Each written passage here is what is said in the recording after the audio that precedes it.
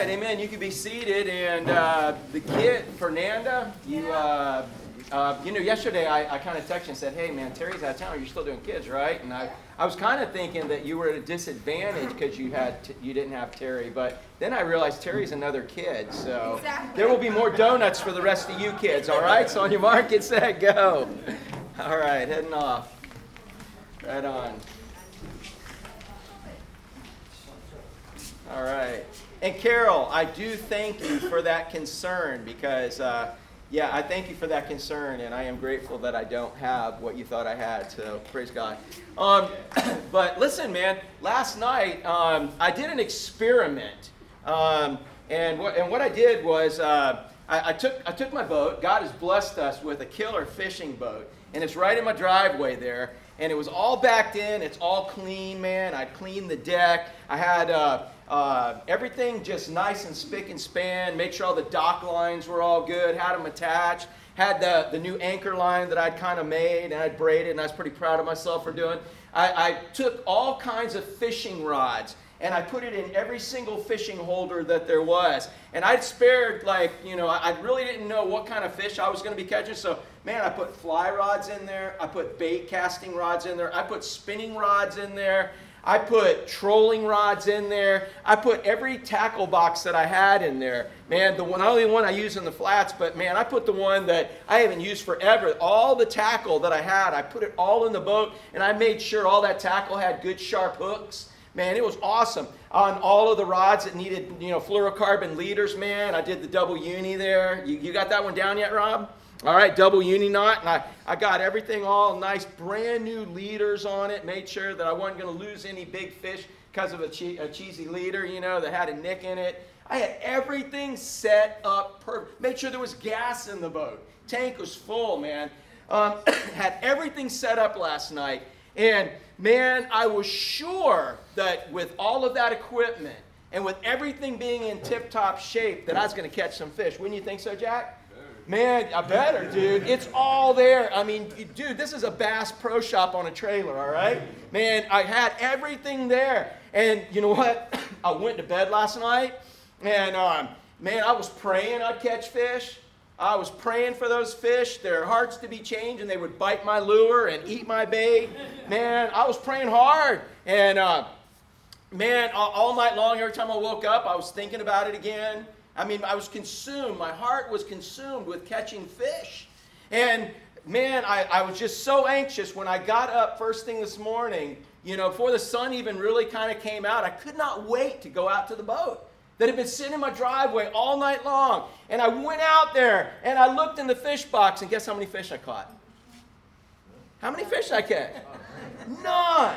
Can you believe it? I had all that equipment, had everything prepared. I had been watching YouTube videos on how to catch every kind of fish that those lures would catch. I was so set. I had everything prepared. I was trained. Everything was ready. And can you believe it? When I woke up in the morning, I looked in the fish box. How many fish were in there, Jack?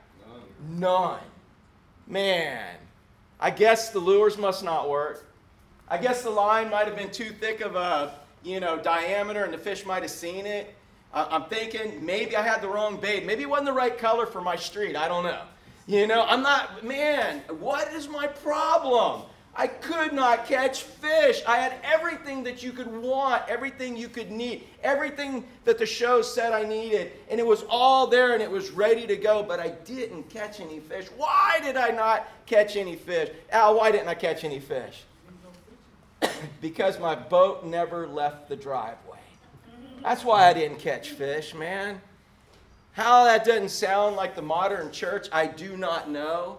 Man, we have built the best aquariums with the best fluorescent light. We have put in the best bubble makers, and little clamp. We have put in everything, plastic plants, everything you could imagine. And yet the fish don't jump in the aquarium, right? We have the best boats, we have the best rods, we have the best lures, we have the best everything, but fish don't jump in a boat. Everybody say that, please. Fish don't jump in the boat. They don't jump in the boat. And we have access to more ways to share the gospel. We have access to more Bibles than any other generation has had. We have access to more people than any other generation has had. I was sharing with Laura and I think it was Pittsburgh Rob how, man, 30 years ago I was in seminary. And the seminary professor, we were talking about about Revelation and how the prophets of God get struck down, and everybody in the world can somehow, through some kind of technology, and we thought maybe it was going to be a hologram in the sky or something 30 years ago, they would all be able to see these prophets in Jerusalem struck down. And then those prophets would be raised from the dead, or raised up right there, and everybody would get to see them. And 30 years ago, man, my professors were like, how in the world? We don't know. Maybe it's a hologram in the sky. Maybe there's some kind of technology where we can see everything that's going on in Jerusalem. Can you imagine a day where everybody could pull out something and see something in the middle of the world? Can you guys imagine a day? Man, all we've got to do is pull out our phones now. We have access to more people, more information, more networks, more everything. But yet we're missing revival. And I think the reason that we're not catching fish for Christ is the same reason I didn't catch fish last night, is because as well prepared as my boat was, and every bit of my equipment, and as thoroughly as I had studied, and every answer that I had for every fish, man, my boat never left the driveway. And that's why it didn't catch fish. And that's the reason God has left us here. And so, man, I want to show you today through, JJ, I'm trying real hard, man. I'm pushing the down, oh no, I'm not pushing the down button, there it is. I was pushing the wrong button again. I'm trying real hard, pushing the wrong button, there it is. But I want to show you through as we take a step away from Paul. That's what we've been seeing, is how Paul has, Paul got saved, and right away, as soon as Paul got saved, what did Jesus tell Peter, and what has he done with everyone? He said, if you follow me, I will make you fishers of men. He didn't say you had to become one. Some of you are like, dude, I hate fish. I don't like fish, and all that. But he said, if you follow me, I will make you fishers of men. So I have this little thing that I'd gotten like probably 20 years ago that's in my study. And it was just some wooden fish that were carved on a stringer. And I'll never forget, God convicted me one morning, probably 20-something years ago. And I made a little card to go on top of that's there. And you know what it says? It says, if you ain't fishing, you ain't following. If you ain't fishing, you ain't following. I don't care what you say you're doing. I don't care who you say you're following. If you ain't fishing, you ain't following. Because he said, if you follow me, tell me this again, Exactly. He didn't say you have to come up with the skills, the talents, the temperament, the personality. He said, if you follow me, I will make you a fisher of men. And that doesn't mean we all do it the same way. It doesn't mean we have to be like the Jehovah's Witnesses, beating on people's doors and always sharing the gospel that way. But I think what we're going to see is how he used Peter today and how he caught fish. How he used Peter and turned him from a person who caught physical fish and brought them to the eternal death, and now changed him into a fisher of men, where now he could take men who are dying eternally and give them eternal life.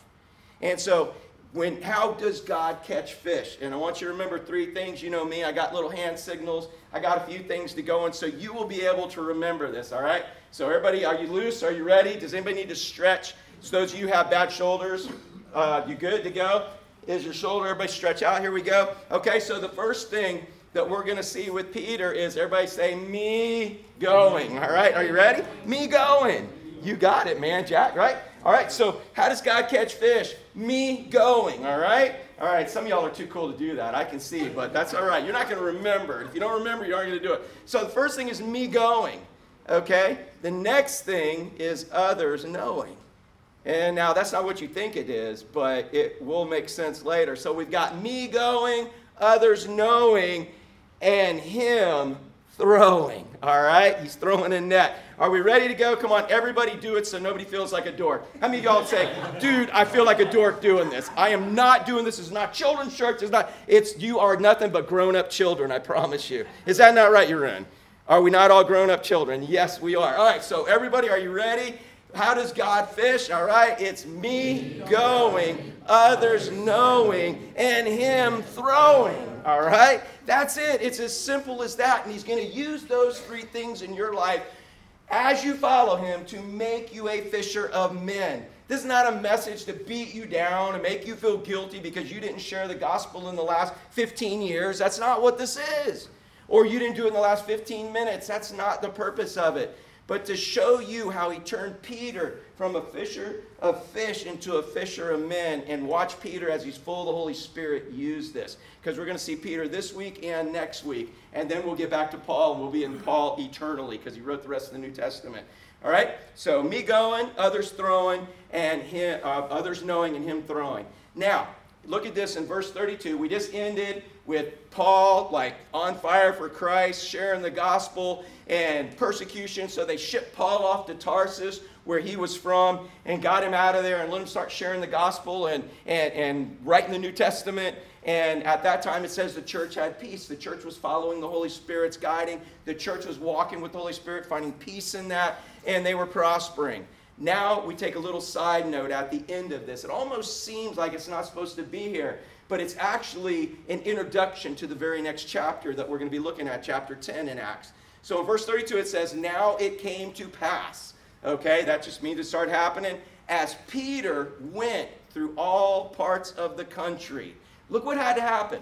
All right, it says, now it came to pass, Peter went through all parts of the country. Some people think St. Peter's sitting at a pearly gate, waiting to see if you did anything to tick off the church, to see if you're going to be allowed into heaven or not. Some people think that St. Peter sat in a basilica, in a cathedral in Jerusalem, and pretty much called the shots and looked down on everyone. But Peter, like Paul, was an example to us all. Man, dude, that rhymes, doesn't it? I didn't even need, dude, Holy Spirit, you're going now, bro. But anyways, but what I'm saying, man, he was an example. He wasn't somebody who just sat there and dictated out orders. Although some of you may have the gift of administration, and please do use it. I need it. Do I not look like somebody who needs a gift? I need as much help with administration as I can get. So if you're gifted in that and God calls you to that, please help me, okay? But, not right now. But anyways, in this, Peter... he was full of the Holy Spirit, and so as he was going,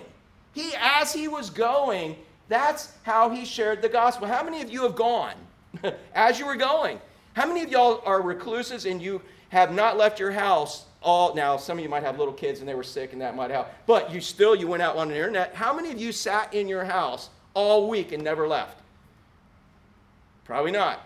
Last week, Tuesday, Wednesday, and Thursday, I was sick and I did it, man, and I almost went postal worker on some people once I did get out. I can't do that. Most of us, even if we are in our house, we're outgoing. We're out on the internet. We're on the phone. We are outgoing somewhere. We have contact with people. And Tom, do I have contact with the same people you have contact with? Do you have contact with the same people Val has contact with at Vision Hairstyling? And Carl, you're married to her. Do you have contact with the same people that Val does? And you have the same contact as Carl? No. Do you think that's an accident? Do you think it's an accident that God puts us in different circles and we have different circles of influence? And that he's left us here to minister to those people? It's no accident. That's his purpose in it. So I want you to know it's me going. All right? That's the first step of how God fishes, is he has you going. Hey, have you got to go to a few places you haven't been in a while in the last 3 weeks or so?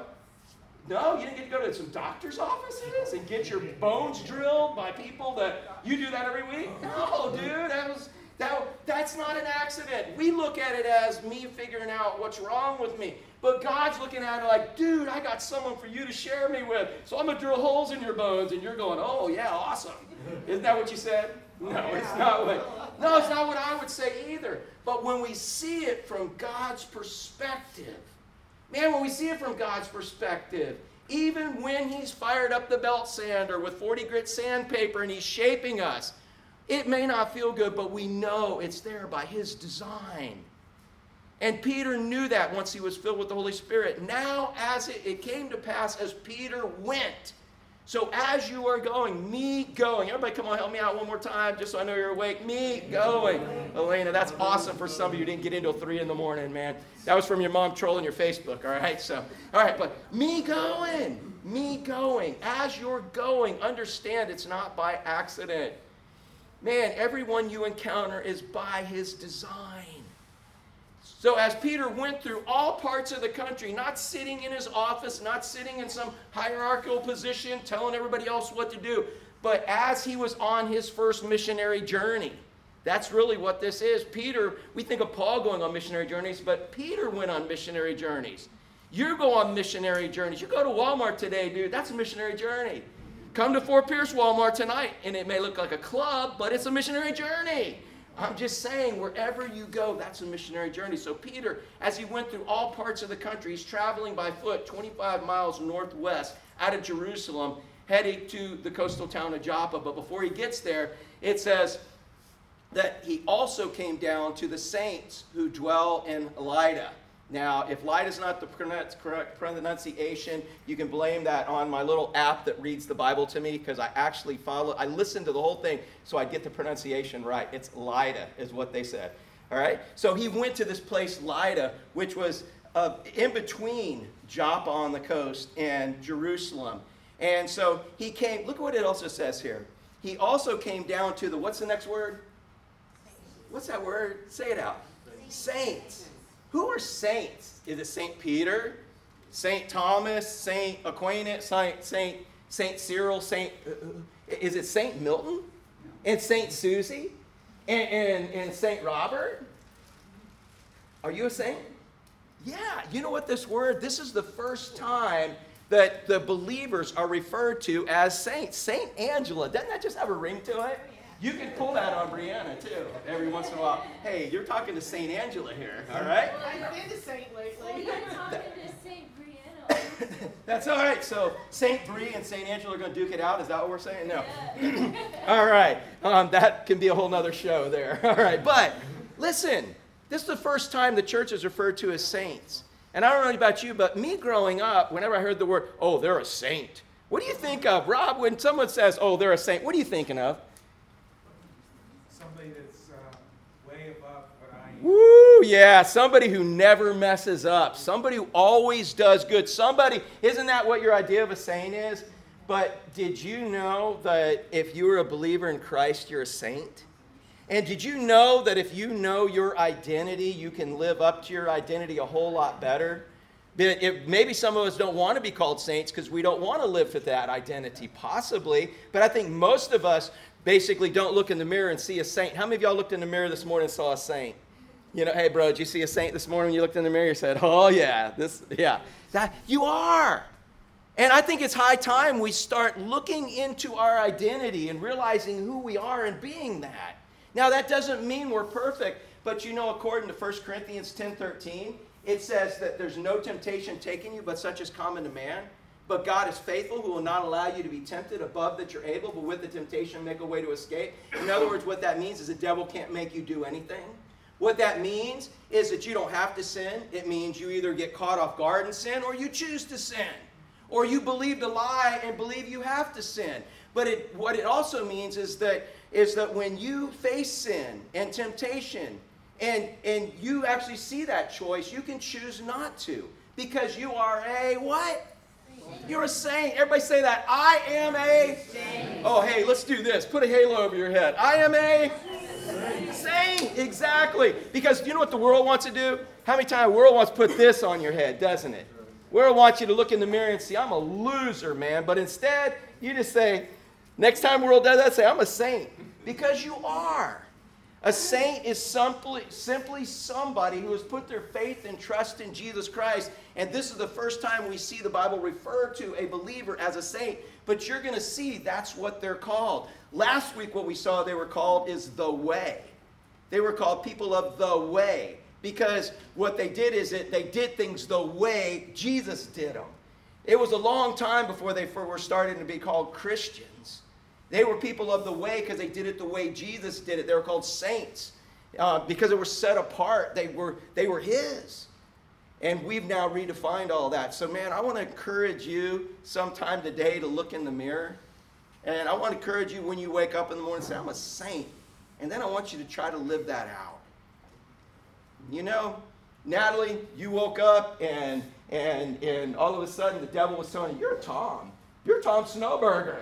Can you imagine? And what if he told you, you're Natalie? Well, your wife wouldn't be happy with that, would she? But you're Natalie. And how good would you be at being Natalie? Not very. How good would you get at being Tom? Can you play guitar like him? No. Can you cut hair like her? You can't even surf like her. Neither can I. But that's what I'm saying. But the deal is she knows she's Natalie, so she can be Natalie, and everything Natalie can be, and you can be you. And if you're not being you, who are you being? Somebody else. Hey, are you going to be as good at being somebody else as you are being you? And if you're not being you, who's being you, Laura? Nobody. And you're ripping the world off because if you weren't necessary, you wouldn't have been created. And what you are as a born-again believer is you are a saint. You are somebody that doesn't have to sin. And when you do, that doesn't become your identity now. What becomes your identity is somebody that realizes they're forgiven and realizes they have the power to move on and not have to live that way and do it. You recover from it. You move on. And yes, you may trip up again in 5 minutes. Anybody ever do that? Trip up 5 minutes after you repented? Absolutely. So what do? You stay down and form a new identity? No, you get back up again. And you keep getting back up and keep getting back up. And if you can't get back up, just hold your hand up long enough for him to drag you back up because he wants you back up again. You just keep getting up, and one day you're going to be in heaven and you'll never have to get back up again because you will be up eternally in a place forever called paradise where you'll never get in trouble again. And isn't that awesome? When we go out cheeseballing, Rob, cheeseballing is where we just go out and we look for something to do. We're out paddling around and we can get in trouble, can't we, cheeseballing? Yeah, and God, when you don't have a plan. But man, once again, when you get to heaven, there will be no more trouble. That's your identity. Your home is in heaven, and we need to start acting like our home's in heaven instead of moping around this place, acting like this is our home, and striving for everything that's here, and having our focus on everything that's here, and our dwelling on everything that's here, and we're sad and we're upset because it's not so great right here. Anybody have a time this week where it wasn't so great here? Yeah, exactly. Is there ever going to be a time where it's not going to be so great up there? No, dude, it's going to be awesome. And that's our home. We're only on the job for Christ. And Peter knew that. So, man, the first way God used him as a fisher of men was him going. It's me going. If I realize wherever I go, whoever I encounter, man, is for God's purpose. And so look what happens. He came down to the saints who dwell in Lydda. He might have just gotten off the interstate to do a bathroom break. He might have been on the way to Joppa, and or to get some coffee at Racetrack. He got out at Lydda, and look what happens now. There he found. There he found. Do you think that was an accident? Do you think that guy, there he found it? Do you think somebody lost it and he found it? Or do you think God set this up? What do you think? Laura, what do you think? God set it up. Is it any different than anything he set up for you? Nothing different than anything he has set up for you. And so there he found, look what he found, a certain man. Certain. Who is that man certain to? To God. You think God put that man in that place at that time? Now let me ask you a question. If Peter would have been going, oh man, I don't like, they don't have my favorite soda, and coffee's old and cold, and Paul, and Peter just missed this dude. Do you think this dude wouldn't have got healed, wouldn't have got saved? No, because God would have gave the blessing to somebody else. But how often in our complaining, in our whining, and our fussing do we miss the biggest blessing of our life and get to be a part of God's story in this? But he found a certain man named Aeneas who had been bedridden 8 years and was paralyzed. This dude had palsy. He had been paralyzed in bed for 8 years. Now, how many of y'all, that sounds good? Oh, I wish I could just go to bed for 8 years. But, dude, 8 years. This guy, he had no cure for his situation. And we have no indication he was even looking for one. And look at this. It says, who was a certain man. Now, when we hit the next person, we're going to see that God clearly defines this next person as a disciple. So we have a reason to believe this guy was just a certain person. He was lost. He didn't know Christ, and that was the purpose of this encounter. So they found a certain man named Aeneas who had been bedridden 8 years, and he was paralyzed. Hey, Jack, you stop off the interstate and there's a dude laying outside a racetrack right there. You just, man, you want one of those burritos and you want a coffee, whatever. Man, are you going to stop? There's a dude who's there, been paralyzed, and he's been bedridden 8 years, and he's laying outside the door. Are you going to go encounter him, or are you going to try to walk around him and ignore him? Honestly. The right thing to do would probably stop and talk. Yeah, I didn't say the right thing, did I? What are most of us going to do? We see that. What are we going to do? Oh, yeah. Oh, I think God's calling me over here. You know, exactly. I gotta go get 2 burritos then. Yeah, 2 burritos. Yeah, but the deal is that when you have your mind focused on Christ, you start seeing people as souls instead of bodies. Man, you start being soul conscious for people. Man, you know what? Every person you encounter, you can find something wrong with them, can't you? Like, look at me. Can anybody find something wrong with me right now? Obviously, yes, but if you become soul conscious, man, you're praying for me. When I meet people, man, and I'm filled with the Spirit, I'm soul conscious. Everybody's got issues. I can look in here, and I'm not going to betray anybody's confidence, but I guarantee you everybody has issues. Look at everybody next to you and just look and just say, you have issues. Just go ahead, tell them. You have issues. And if they say, no, I don't, they have an issue of lying and self-denial, right? Everybody's got issues. I've got issues. And you find what you look for. So let's be soul conscious and realize, do you believe that Jesus can help anybody? Did he help you? How many of you were helpless when he helped you? How many of you were down where you couldn't do anything for yourself and he helped you? That's what he wants to do, but we've got to start seeing people as soul conscious. We've got to start looking at this world eternally instead of right here. The minute your Christianity becomes inverted and it's about you, that's the minute you're in trouble. Because it was never designed that way. It's Jesus, others, and then you receive the benefit. But we seem to keep making it about us. I think I mentioned this a couple of weeks ago, but it makes a lasting impression. Anybody here ever have an ingrown hair? Yeah, what's an ingrown hair? What's the word that begins with Z and ends with T?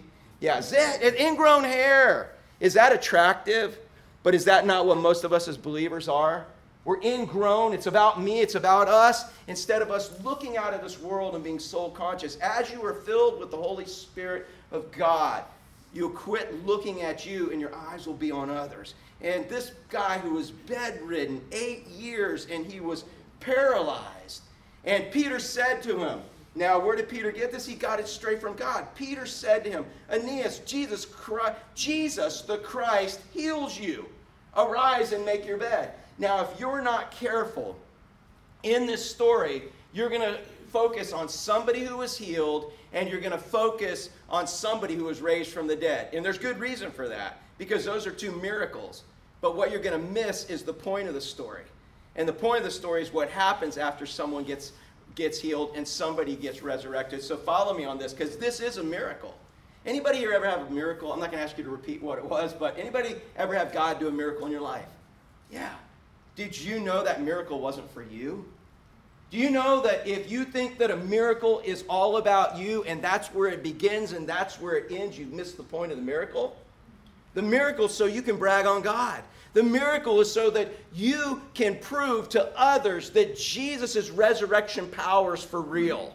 How else are they going to see Jesus alive if they don't see miracles in your life? Is there any way else they can see it? Oh yeah, they can see it through their life.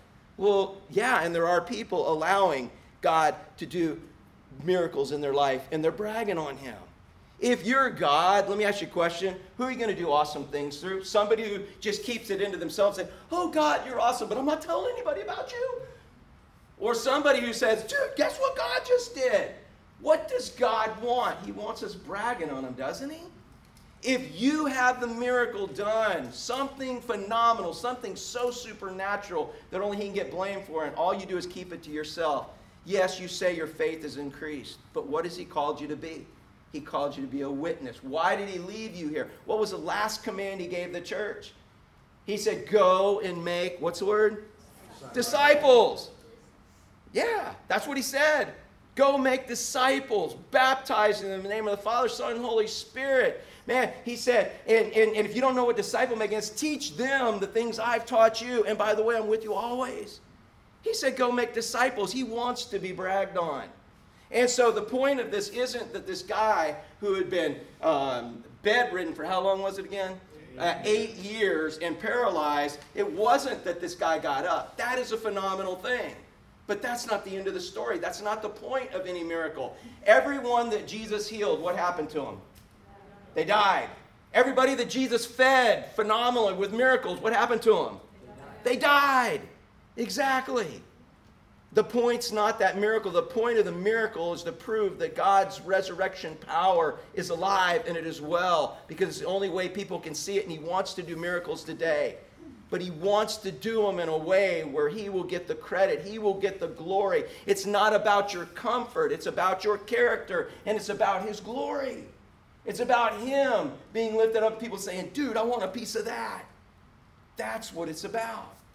And so, man, Aeneas, Jesus the Christ heals you. Arise, make up your bed. Look what it says then. Help me read this to me. Then he, how fast did he rise? Dude, how many of y'all even got out of bed immediately? Anybody here get out of bed immediately this morning? I know I didn't. Man, because it was cold. But, yeah, this guy, he got up immediately. And when God heals, man, yeah, he can take time. And our life of sanctification, becoming more and more like him, is a process. But God can do anything instantly if he chooses to. And there's plenty of things that he's done in our lives instantly. And how many of y'all got saved instantly? One day you heard it, you believed it, and gave your life to Christ. Anybody here? Yeah. You didn't go to school and figure it out and figure it out and figure it out and thought, aha, I got it. No, dude, when the Holy Spirit came on you and God gave you a desire you couldn't refuse it and you accepted it. Bam. And that's the greatest miracle that he's doing today. Look what it says. He then arose immediately. Now, this is what I want you to see, because you're going to see this twice. It goes on, it says, so all who dwelt in Lydda and the plain of Sharon saw him, and what's the next word? Yeah. That's more exciting than one dude who had been paralyzed, laying there for 8 years. That's exciting. But what's more exciting to God, and should be more exciting to us, and the point of this is that all, did you see that? All who dwelt in Lydda and Sharon saw him. And what was that next word? Turned. They turned. That meant they were going the wrong way in life, and they turned. It's another popular term you're going to see in the book of Acts. When people turn from an old lifestyle, and they turn to a new one, and they're walking to him. And then, yes, we have moments where we turn back again, and then we turn back to him. But these folks turned to the Lord. That's the greatest miracle right now. You know, wouldn't it be awesome if whatever disease, whatever problem, my prostate cancer that I don't even know that I have, wouldn't it be awesome if that was healed? I'm just saying, I'm not joking about it, because I know there's people in here with illnesses, with things going on, with situations in life. Everybody's got something going on. Wouldn't it be awesome to have that instantly fixed? That would be awesome. But would it not be more awesome to see this chair come alive? Would it not be more awesome to see this TV screen come alive? Literally, something that is dead, literally come alive. Alec and Carrie, would that not teach? Could you not do some science on that, man? Some teaching on that? Dude, I saw that. Yeah. That's the greatest miracle today. And you all have the ability to be a part of it. I have the ability to be a part of it if we're believers. It's why we've been left here, to share the gospel. Can we save anybody? Marianne, you've been around a while, right? Can you save anybody? In all your years of being a godly woman and a born-again believer, have you ever saved a single soul? No, but what you've done, have you ever seen any souls be saved? It's Jesus that saves them. It's his resurrection power. It's nothing we got to muster up. All we are is a mouthpiece. We are a witness. And as often as we can, we let people see resurrection power that they can't see in this world. So, man, there's the miracle. And God can do miracles. God can heal people who have been down for 8 years. God can do anything instantly right now. God can make blind people see. God can get rid of skin cancer. God can get rid of all kinds of stuff. He can fix all of that. But if somebody never gets born again, they got an awesome body to go to hell with. And they're going to be there forever. It's so much more important and so much greater of a miracle to watch somebody come to Christ. And you know that that was an awesome miracle in your life. And how many of you got caught by surprise? You never thought in the world that would ever be you. Yeah, dude, I'm not being like that. But then you got the desire and ability you couldn't refute. Carol, didn't you used to be the most famous bartender around here? No? Yeah, that's what you told me. Were you lying? No. Carol, what happened? Carol, what do your friends like say? They keep coming to you saying, what happened to you? And what do you tell them? I found out there's no drug, no booze, or anything else in the world to make you feel like he does. Yeah, you're born again. What a miracle. Man, that was him just coming on you and doing that. We have a chance to be a part of the greatest miracle ever. And in fact, it's what our one job is to continue to share the gospel and let people see it in our lives and see him do supernatural things, and then tell them who gets the credit for all of that, so that all who dwell in Fort Pierce, all that dwell in Jensen, all that dwell in Port St. Lucie and the plain of Treasure Coast, they will turn to the Lord. That's why we're left here. So if you're not careful, you'll miss what the real miracle is. Yes, it's an awesome miracle. So awesome that people can see his resurrection power. But they need to see the resurrection power so they can be born again. Now, at Joppa, okay, now he's going to the coastline. Anybody else remember anybody else that went to Joppa in the Bible? Old Testament guy? Has to do with a fish? Blah! Yeah, Jonah, yeah, he went to Joppa. And he went unwillingly to Joppa because he did not want to see the Gentiles there get saved. He wasn't going, but guess what? God had a way of getting him there, didn't he? And so, but Peter was on his way to Joppa because God had directed him that way. And he's walking 25 miles. He stopped at racetrack, man. And then he came up to Joppa. And at Joppa, there was a certain, what's the next word? Disciple. What's the difference between a person and a disciple? What's a disciple? Yeah, somebody who has placed themselves under the authority of a teacher and said, we have fear, we trust what you say as an expert, and we're going to do whatever you say. And that's what we are supposed to be making, people that are disciples of Christ, because they see our lives trusting whatever God says and whatever God wants us doing. And so we're doing that, and they see it works in our life. Maybe not instantly every day, but sometimes it's over time they see that. And so they become a disciple. So here's somebody who was probably saved through Philip in Samaria doing all of his preaching. And so at Joppa there was a certain disciple named Tabitha, which is translated Dorcas. What a nickname, huh? It's not really a nickname, all right? Tabitha is her Hebrew name, but she was better known as Dorcas, which is her Greek name. Now, how many of y'all would really rather be known as your Hebrew name if you had a choice between Tabitha and Dorcas? But she was known as Dorcas, all right? But that was just her name. But look what she was really known for. They just had to give a name. But how many of y'all think of a name of somebody and then you think more of who they are and what they stand for? You identify people with different things, you know what I'm saying? And so she had a name, which the name was important, but more important was what she stood for and what she did. Look at this. This woman was full of, how many of y'all know somebody full of something? All right, how many of y'all are full of something? Look at this. This woman was, read this with me, full of, and look at the last part, don't miss that. Yeah. Now, look what this woman was full of good works. She was valuable to her society. She was continually doing things. She saw people had needs and she met them. How many of y'all know people like that? Aren't those awesome people? And when you lose people like that in your life and in your church, when people move off, people go, people, man, they're hard to replace. There's so many people that are full of good works and charitable deeds for themselves. But when you find someone who's full of good works where they are constantly looking for someone with needs and constantly looking to meet that need, that's a valuable person, isn't it? That's the kind of people we need as friends. That's the kind of people we need to be. And so she was full of good works and charitable deeds. But look at this last part you might miss, which she did.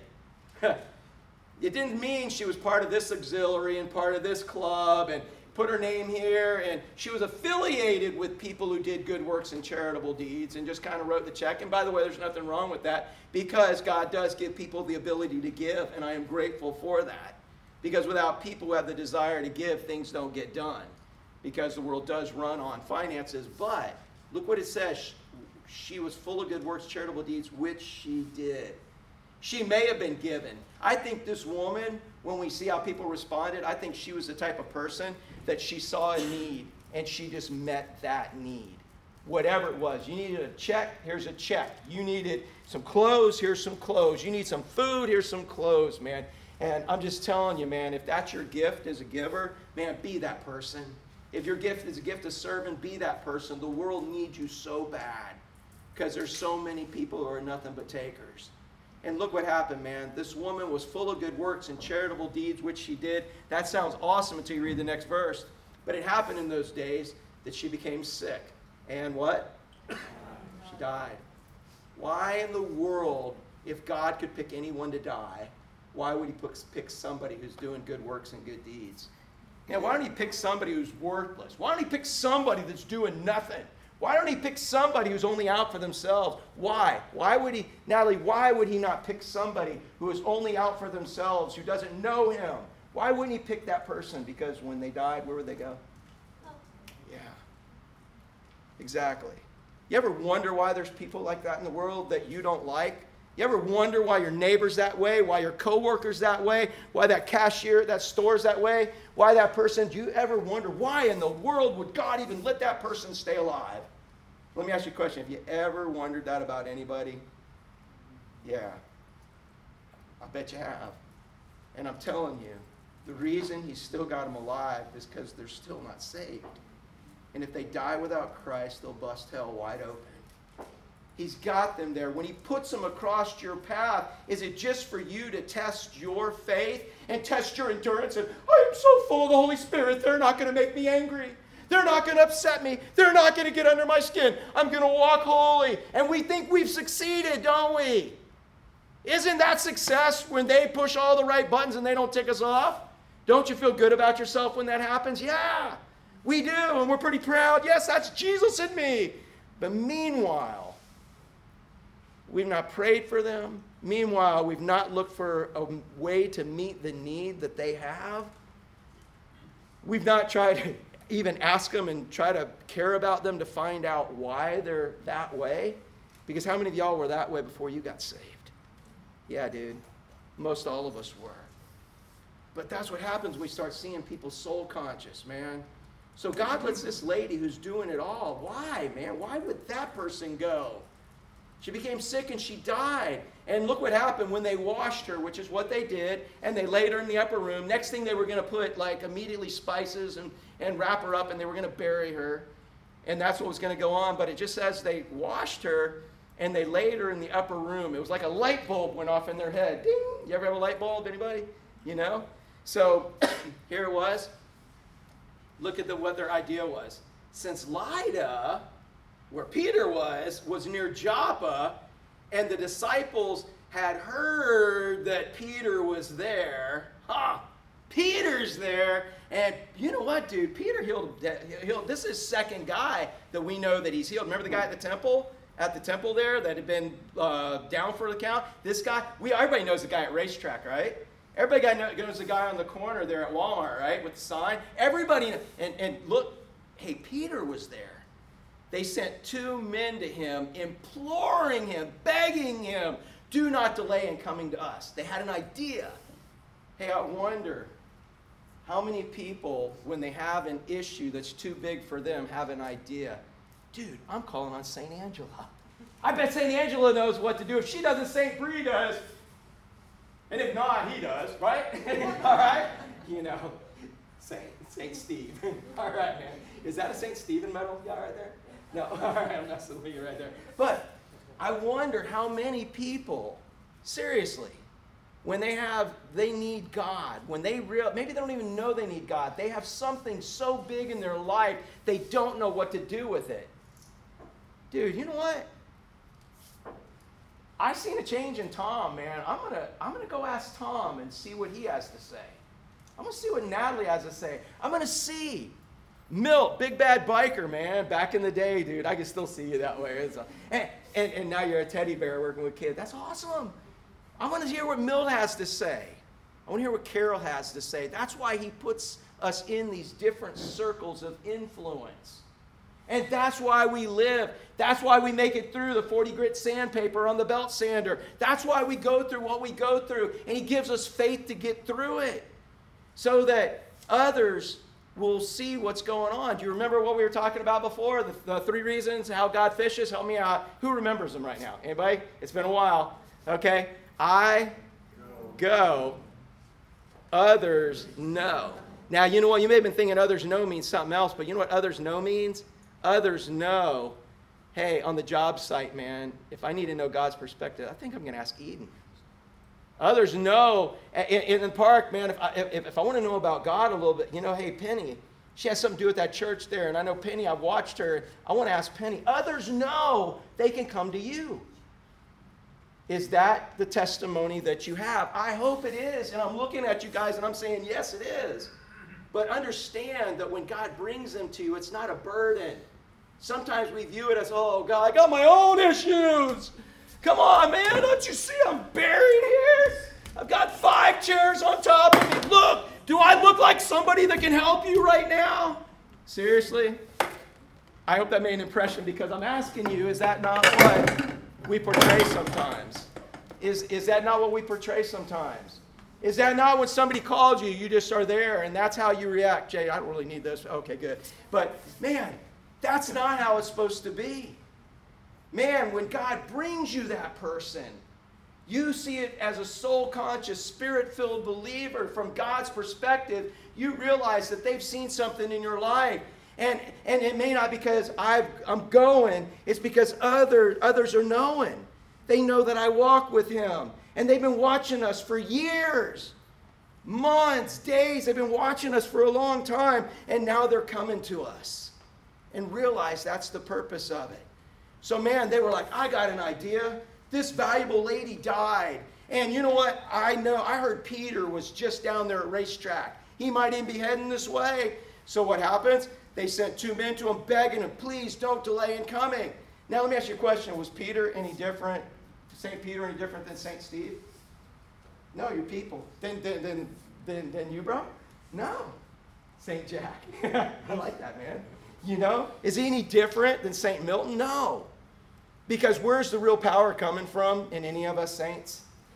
From God. Let me ask you a question. Does St. Peter have any more power than you, St. Carrie? No. But how many of us sure think someone else does?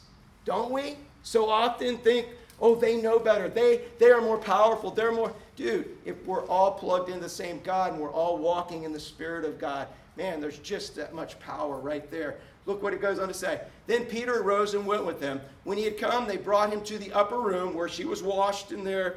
And all the windows, sorry, not windows, widows stood by him weeping, showing the tunics and garments which Dorcas had made while she was with them. So we get an idea of what her ministry was. Now, back in that day, when a widow, she couldn't go get employment. You know, it was a society where you lived off your husband's income. There was no jobs for women except being a prostitute or a beggar.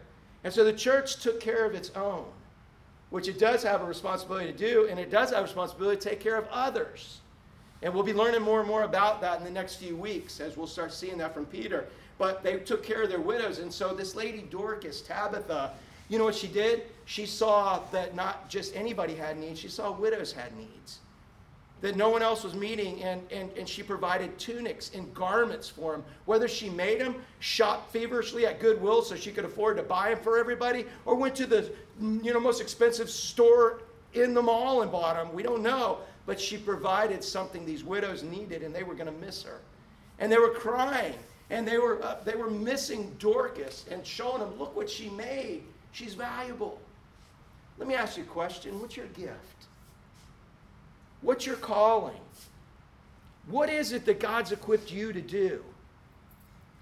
What is it that you can do, the desires that He's given you in your heart that you could do that would meet the needs of others?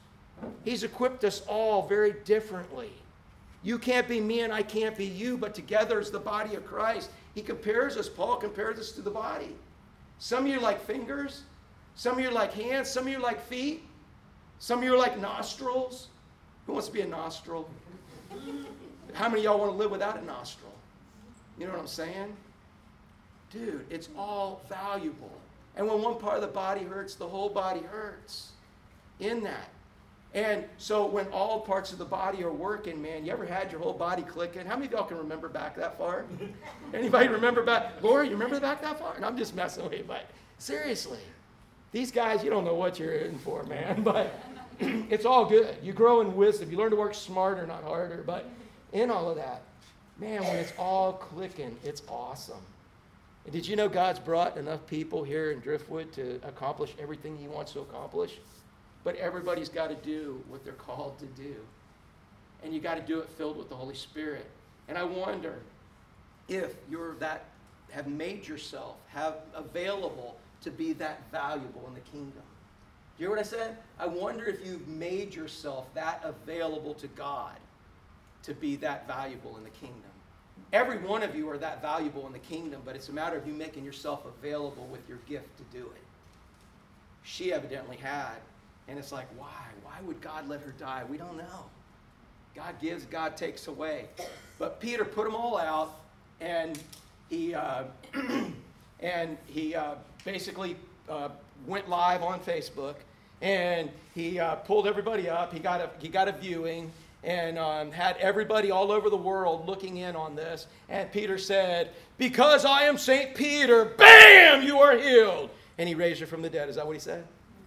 Now, look what happens. He actually followed what Jesus did. So Jesus would get the glory in this. Peter put them all out, and he knelt down, and what did he do next? Okay, let me ask you a question. How many of y'all ever come against something that you don't have the power to come against? You're called to do things you don't have the power and ability to do. But yeah, you try to do it, and we try to do it, and it doesn't work out, right? But how many of you have ever realized that you were outgunned, that God called you to do something that you weren't capable of doing? And you got on your face before Him, and you, what was the word? Prayed. And God did something so supernatural through you that He couldn't be denied. You see what happened? Peter didn't just do what he could do in it. He didn't come up with some great explanation, didn't preach a message. Peter got on his face before God and he prayed. And I don't know what his prayer was, but his prayer was something like, God, if you don't do this, it ain't getting done. God, if it's not supposed to be get done, give me the words to say to him. Give me the actions to comfort him. But God, I believe in your resurrection power. You have the ability to do anything, and you can do it through me. And look what happened. And turning to the body, you remember when Jesus healed Jairus' daughter, and he said, Talitha, little girl, come. Talitha kumai. Here he said, Tabitha kumai. He was remembering back when him and John and James went through that situation, and he gained faith from it, and he said, Tabitha, arise. Tabitha kumai. And look what happened. She opened her eyes. And when she saw Peter, she sat up. Hey, dude, is that not a cool miracle? Would you not be blown away if somebody died and you watched them and they got raised up? And would you, and then died? You're right, Angela. You were listening. That's exactly right. Because that lady, if she never gave her life to Jesus, as she's dead, she died and went to hell again. But we know this lady was a disciple, so she died, and where'd she go? Heaven, where she'd never have to be raised up again. And let me ask you a question. Who do you think was upset in all of this? Do you think anybody was upset in all this? Yeah. Who? Tabitha, dude. Can you imagine going to heaven and being with Jesus? I mean, that's the ultimate sacrifice. You are in paradise. And you're like, yes! No more suffering, no more sin, no more Satan, no more sickness, no more death. And all of a sudden you hear Peter with the resurrection power saying, hey, Tabby, baby, come on out, man. You're like, what? Hey, Jesus said, come back out. and she literally had to crawl back into this world. Man, she crawled back out into this world, but I'm sure she served Christ after that also, knowing that it was just a temporary assignment again. But she opened her eyes, and when she saw Peter, she sat up. But I want you to see a similarity in a minute. He said, then he gave her his hand, lifted her up, and when she had called the saints and widows, he presented her alive. What an awesome miracle. And I guarantee if anybody saw that happen, we'd have it all over the media, everywhere, and it would be awesome because we don't see things like that anymore. But the next thing we see, we can see, and it's more awesome than this. Guess what it is? And it became known throughout all of Joppa. And what's the next part say? Dude, I guarantee you'd be freaking if these chairs came to life right now, you know, like Alice in Wonderland, the candles, you know, woo, and you guys would all be scattering and running. Dude, do you understand? Do you understand that we have a chance, and we not only have a chance, we are implored, we are begged, we are called to be a part of the greatest miracle available to anybody today. We're supposed to be the main change agents that he wants to use. Do you understand God could use this chair to bring people to Jesus? Watch. No, I'm just saying. He could use a chair. He could whack people over the head. He could do whatever. But he chose to use you, Destiny. And you, Matthew. And you, St. Stephen. I like that, man. He's going to start asking you to call him that. You're going to make him a little hat and everything. But seriously, he could use anybody, anything. He could do any of this. But he chose to use us. He wants to do awesome things through us that can't be explained any other way so that people can see his resurrection power, and then we can be the witness and mouthpiece to tell them who gets the glory for it. But somehow we still keep getting stuck on ourselves, and instead of counting on that resurrection power, it's like we try to dig ourselves out of a hole. Anybody try to dig yourself out of a hole? You know, if you go out here to the beach and you're in a big hole and you got a shovel and you try to dig yourself out of a hole, what happens? It gets deeper until you call on him and he lifts you out.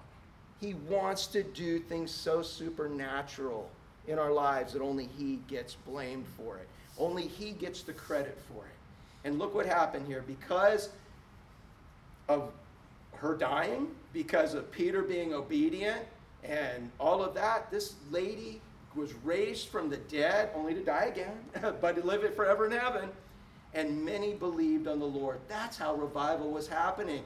Because I go, others know. And what's the last one? God throws. Watch this, and we're almost done, I promise. So it was, he stayed many days in Joppa with Simon a tanner. Now you're like, well, where does that have to do with anything? Well, let me share with you this. We've been studying the Jewish laws and all of that, and what they can't be around death.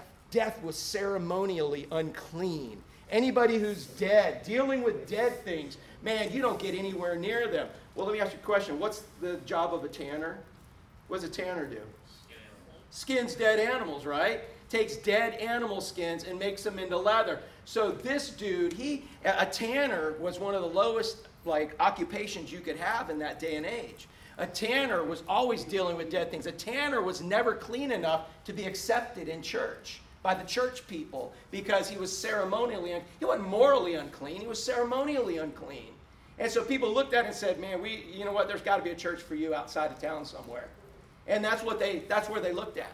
But he couldn't come into the temple. In fact, if you had your daughter engaged to a guy, you made the contract, there's your last daughter, she's marrying this guy, and all of a sudden you find out he's a tanner, you know what, dude? You can get your money back. Seriously, in the Jewish law, you get your money back. You found out he was a tanner because that's how low tanners were. So Peter, who is a good Jew, who did everything so proper and was only holding to Jewish people, first thing God did was send him to Samaria because he was showing them he was opening the gospel up to everyone. The next thing he does, he has him live with a guy who deals with dead stuff. Now, how do you think Peter was feeling about all of this? Do you think Peter was like, hey, watch it? You think he was preaching this message to him? No, Peter was just obeying God, saying, I'm doing this. I don't understand it, God. My whole life I've been trained to stay away from dead stuff, but I know you want me to stay at Simon the tanner's house. And I want, because in the next week we start seeing God tell him to eat stuff. Dude, eat stuff that, Jews don't eat. Do things Jews don't do. Because God was now showing he was going to use Peter to open the gospel up to the rest of the world. He opened it to the Jews. He used Peter and Paul to open it up to the Gentile, to the Samaritans, and now he's going to use it to open up to the Gentiles. Let me ask you a question. Who does God want to use you to open the gospel up to? But you're like, well, I don't know. That's pretty sketchy. I don't know. I don't want to. Well, keep coming. And we're going to see through the book of Acts, and I'm going to let the Holy Spirit speak to you. But here, man, God was throwing a net. And that's where I want to be. I want to be wherever God's throwing a net. And God was getting ready to throw a net, a cast net. He's throwing a net on the Gentiles. And Peter got to be a part of it. He didn't wait to see the results, didn't wait to see how it was all going to turn out. He just, in obedience, kept going. And so again, how does God fish? Help me out. We're done, guys. I know you're trying so hard to stay awake. How are we doing this, man? I go, others know, and God throws.